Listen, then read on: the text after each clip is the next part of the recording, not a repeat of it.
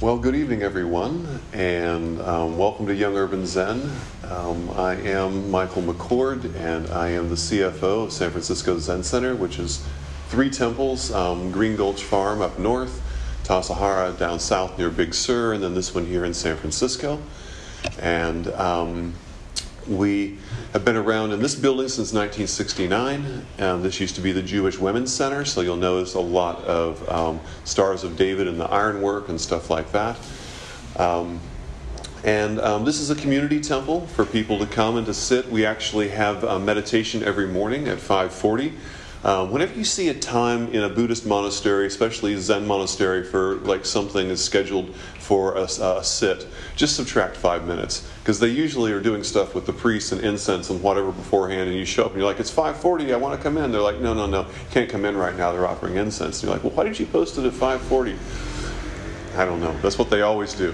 So that's what we do. But then I tell people, show up 5 minutes earlier at the latest, and then you can get in the room. So right outside there on Laguna, there's 2 doors, and they're white, and they're opened at 5:25 in the morning, and they're opened again at 6 a.m. So if you wanted to come before work or whatever, school, you could come there, go through those doors, and then there will be a person on the other side who could tell you how to get into the meditation hall if you wanted to join us for meditation.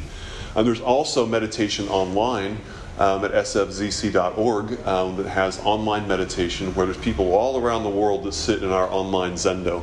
Zendo is the word that we use for meditation hall. So this is a place. We also have a talk on Saturday. We have a one-day sit this Saturday in case anyone wanted to come and sit. It's not, you don't like sit down and sit for the whole day, but it's an all-day sit, and so there's many sits during the day.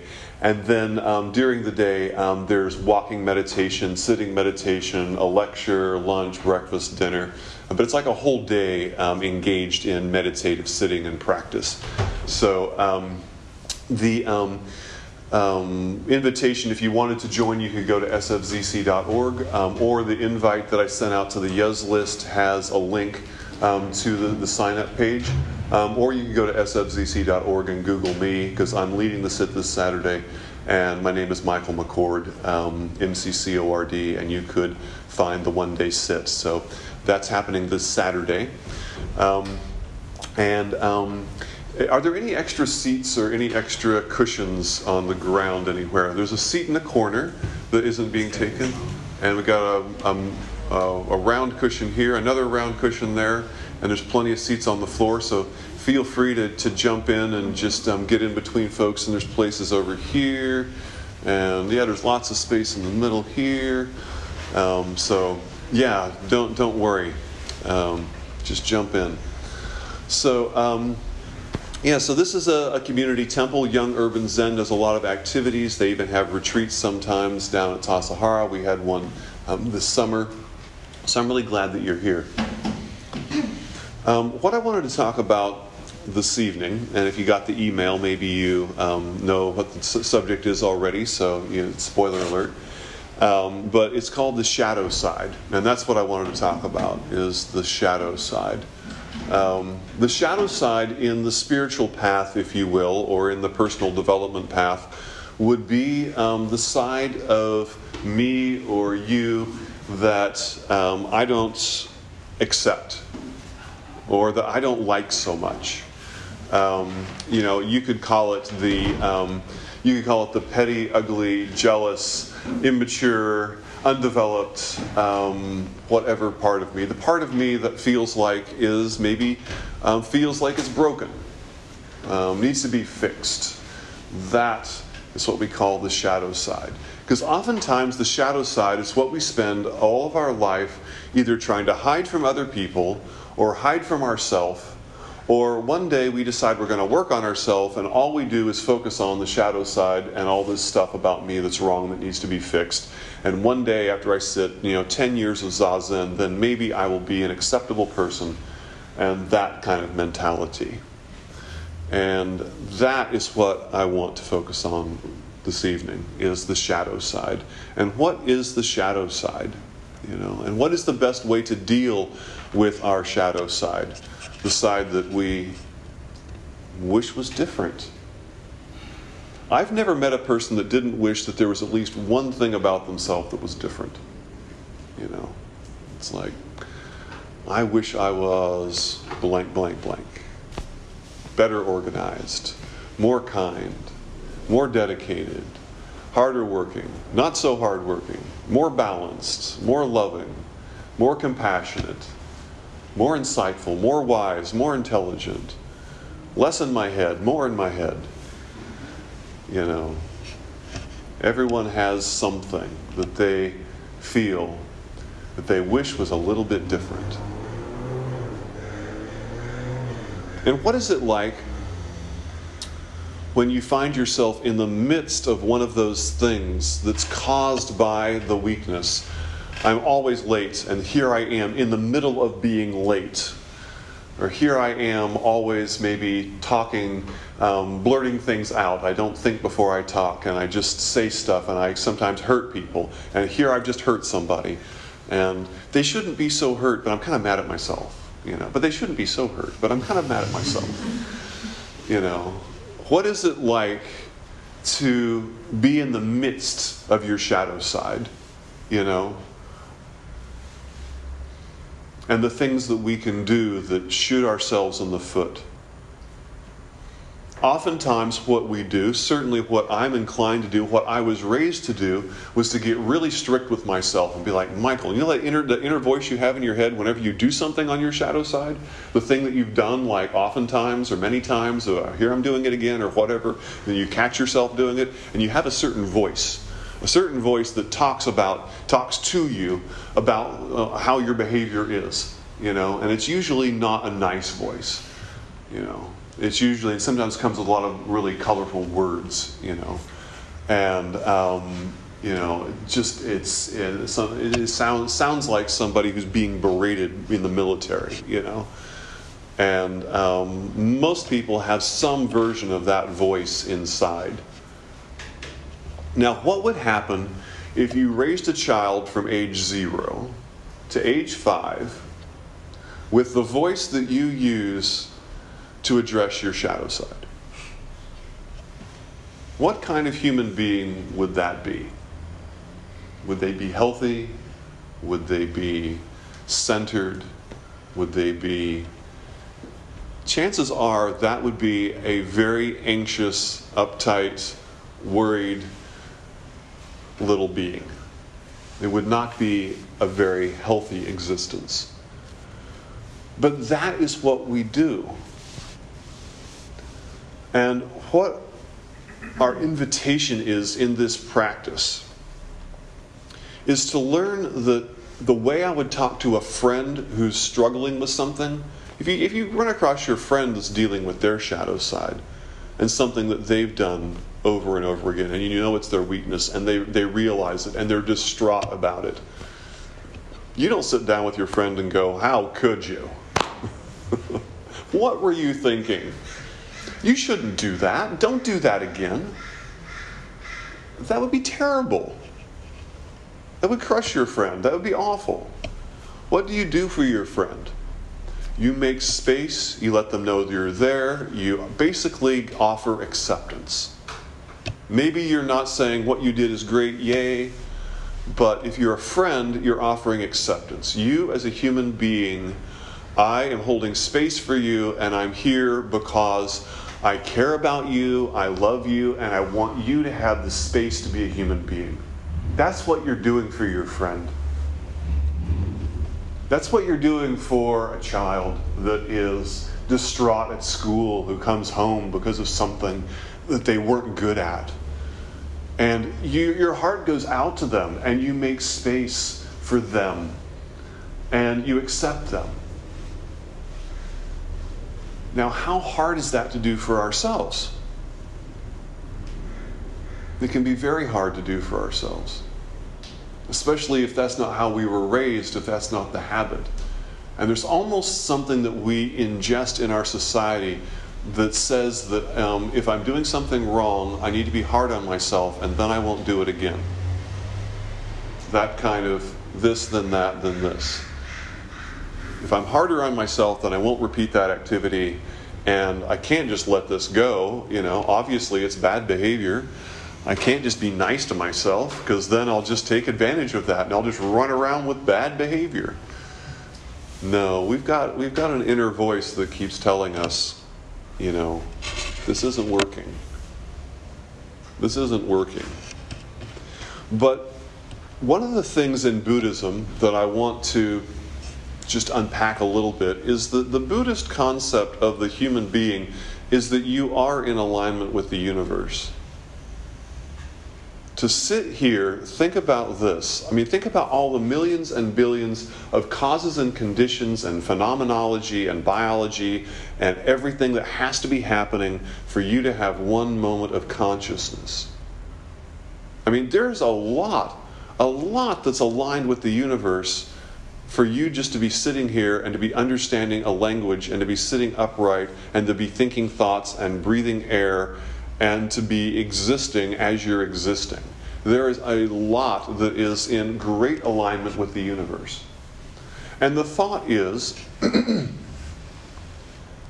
that our fears, our stories, our narratives, our worries, our concepts that have been placed on top of all of that beautiful alignment is what is keeping us from actually living our life, being us. All the stories I have about Michael and how he was brought up and my place in the family and who liked me and what I was good at and all of those stories, if I start to unpack it, I've got thousands and thousands of stories about me. And that's why when we were sitting Zazen earlier, I invited you to just sit and not analyze anything that happens, anything that comes up. And when I gave you that example of that person that you thought about in the meeting last week, and then what about, why did they say that thing, and I really don't like that person, and blah, blah, blah, and I bet his mother was like thus and such. And it's like all of that story that we start to unfold. What if we just let that thing pop up that was that first initial molecule of thought, or whatever thoughts are, and it pops up like popcorn, and it's just the thought of that thing that happened in that meeting. And usually the thought that pops up has a body reaction. If you're really kind of sitting zazen and kind of being with the stuff that comes up, you'll notice that it's not just a thought, but it's also a twinge in my shoulder blades. It's also a little ping in my stomach. It's also a little tightness in my triceps. It's something that I'm holding in my body that's attached to that memory of that thing that person said in that meeting. And just being with just the thing that happened, and not the story that I'm going to put on top of it. And the constant bait that I've got to analyze and categorize everything. What if I could actually just be in touch with my body's reaction to this?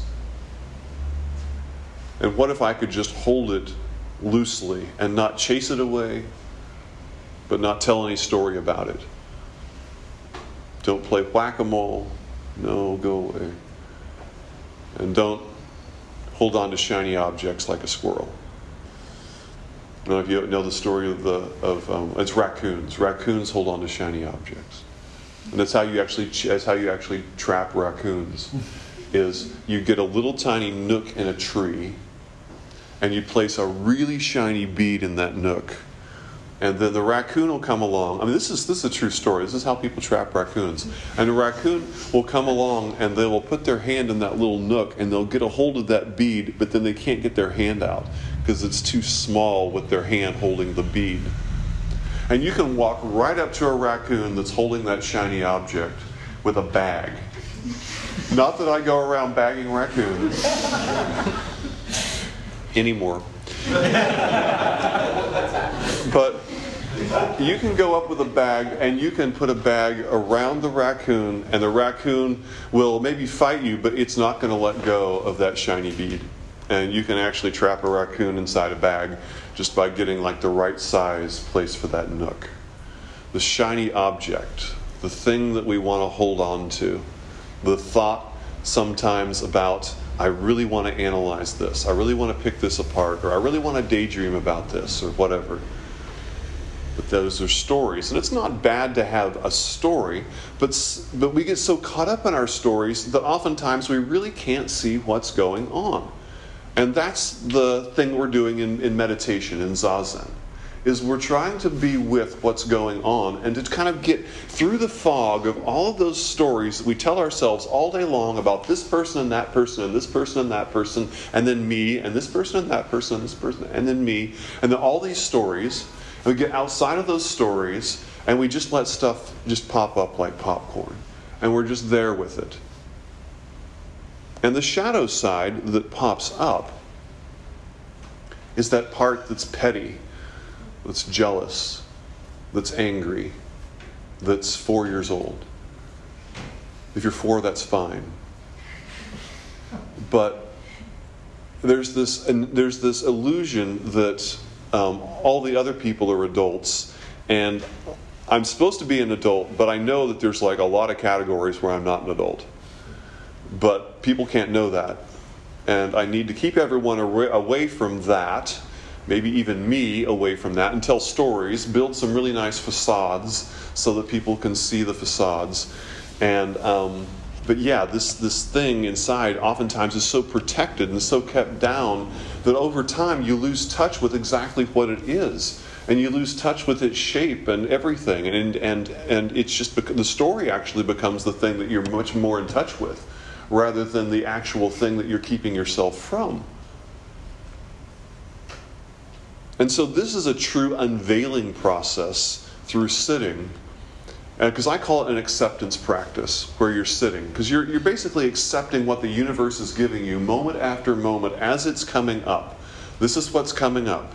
And I'm learning to exercise the muscle of non-judgmental mind. Doesn't mean I approve of me being petty and thinking about that person and hoping that their project will fail.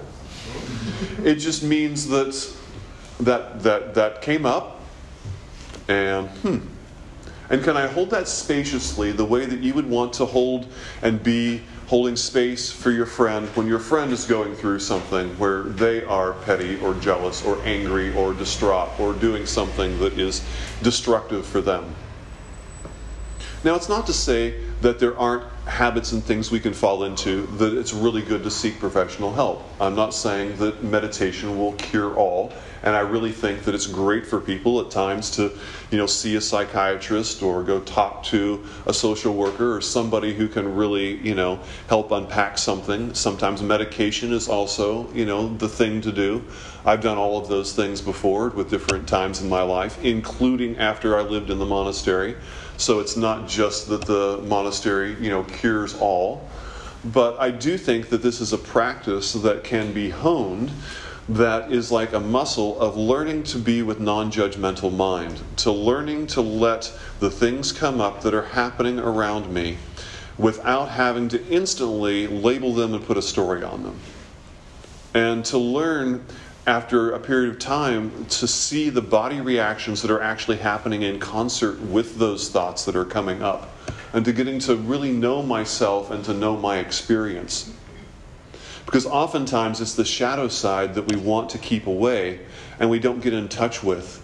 And we actually, on some level, are not treating it the way we're treating our thoughts in Zazen. And that's why we're practicing.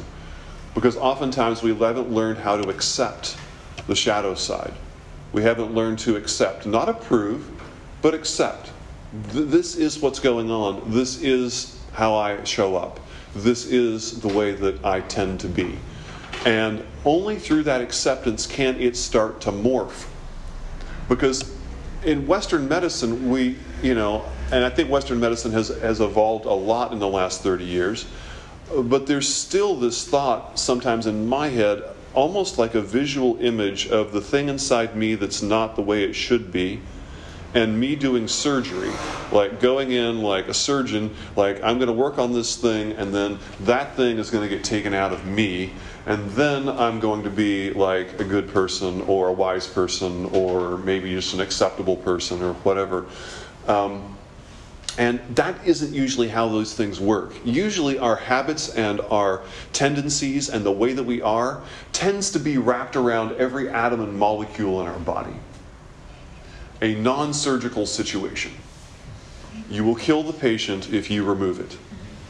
You know, I tend toward the impatient. That's where I tend toward. And I lived one time in a country that had a really difficult infrastructure in regard to buses and things being on time and all the rest of it. And the whole time I lived there, I was really working on my patience. And I just said, when I get back to the U.S., I am never going to complain again. I'm never going to complain again. I need to just be like, it's so, the bus is 40 minutes later. Yeah, no bus today. Well, I guess I'm walking. But,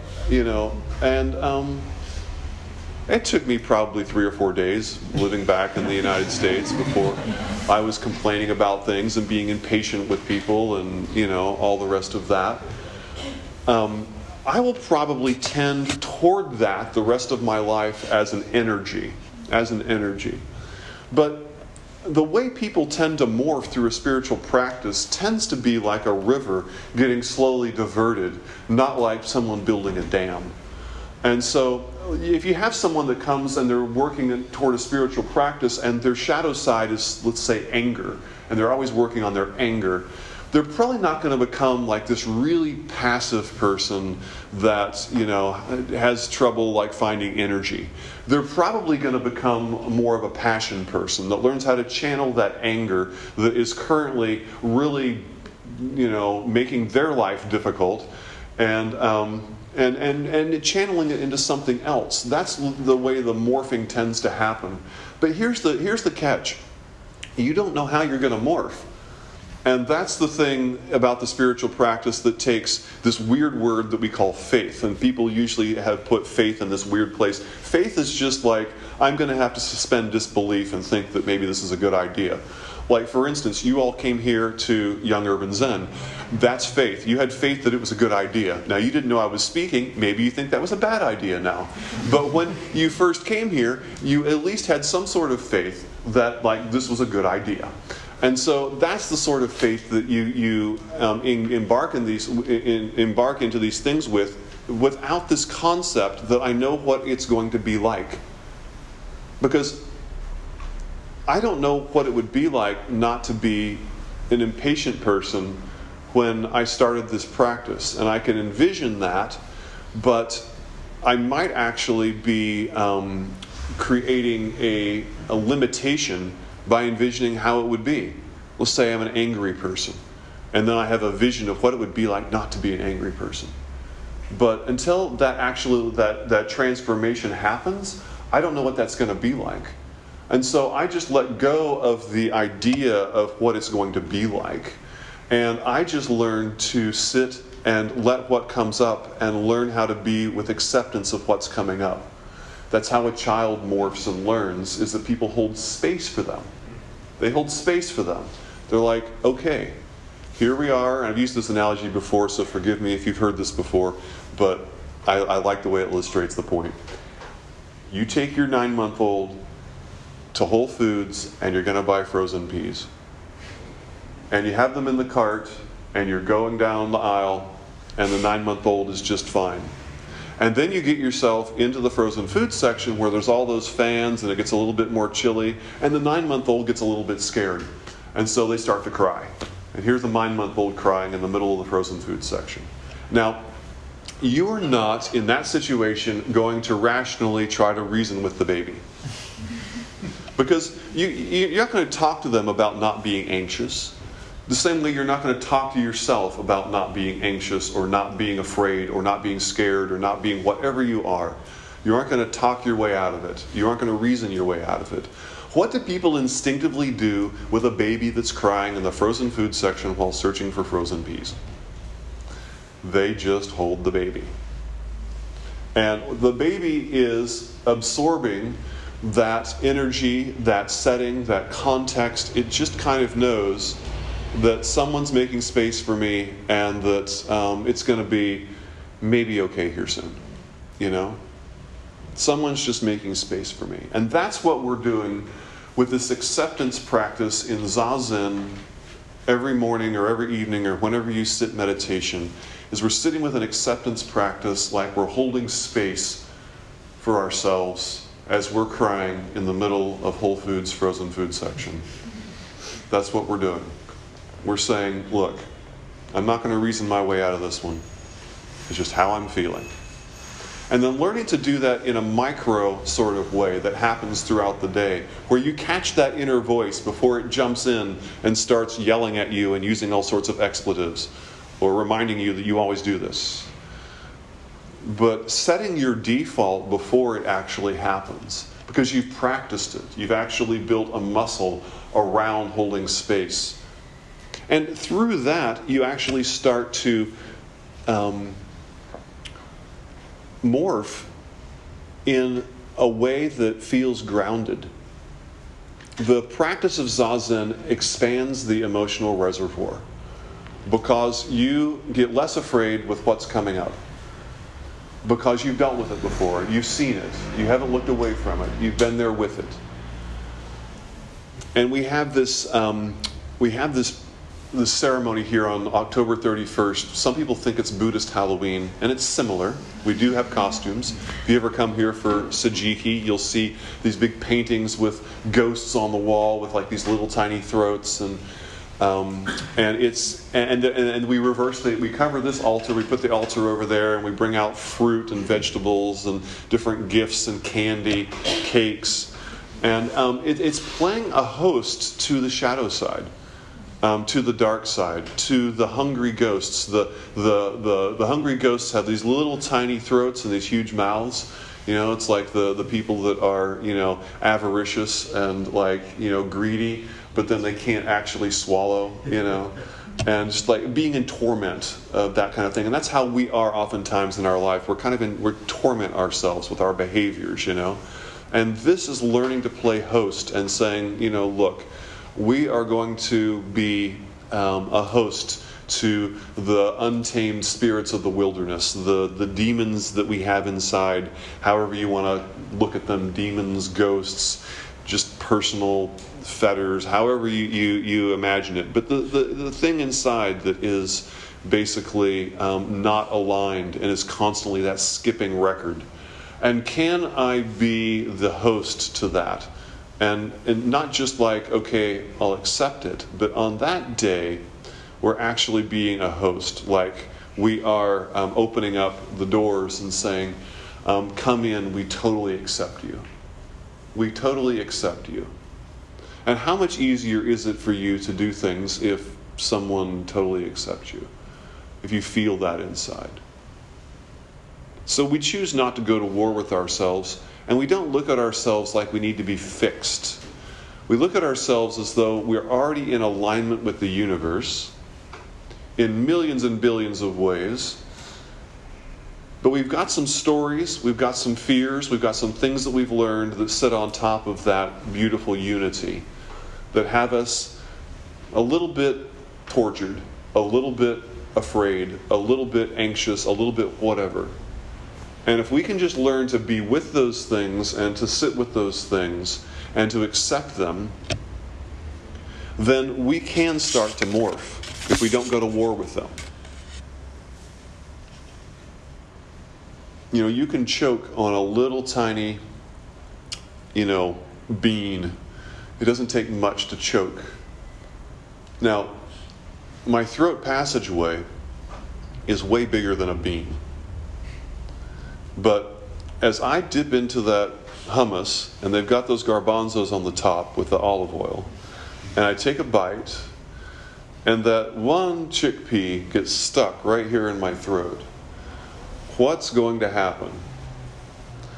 My throat is going to constrict around that chickpea, and then I'm not going to have any air, and then I'm going to choke. Now, there's plenty of room for me to actually breathe if my throat's relaxed. If I have space just for everything I need. But it's the constricting around the garbanzo bean that makes me choke. And that's what we do so much with our life, is that something comes up, and yes, it's a thing. It's a stuck garbanzo bean. But how I react to it is something that's not spacious. And all of a sudden I start to lose oxygen. And now it's not working. Now I'm having a bit of a panic attack. Now I'm having a bit of, oh no, here we go again. But this is a daily practice. So I invite you to have a zazen practice, have a meditation practice. Find time where you can give that discursive, analytical mind that so many people in the Bay Area put on a pedestal, which is great. I love to analyze things. I spent a long time in tech and then a long time in banking. I love thinking through problems. And that mind can also plague me to the ends of the earth. And it's great to give yourself a break where your only responsibility on the planet is to sit and breathe. And all those other things that come up, they're just a way of getting in touch with what is me, my story. And not discerning that, oh, those are the things I don't like about myself. In time, those things can morph into something much more healthy if you don't go to war with yourself. And you just hold space like you would hold for a little child or a good friend.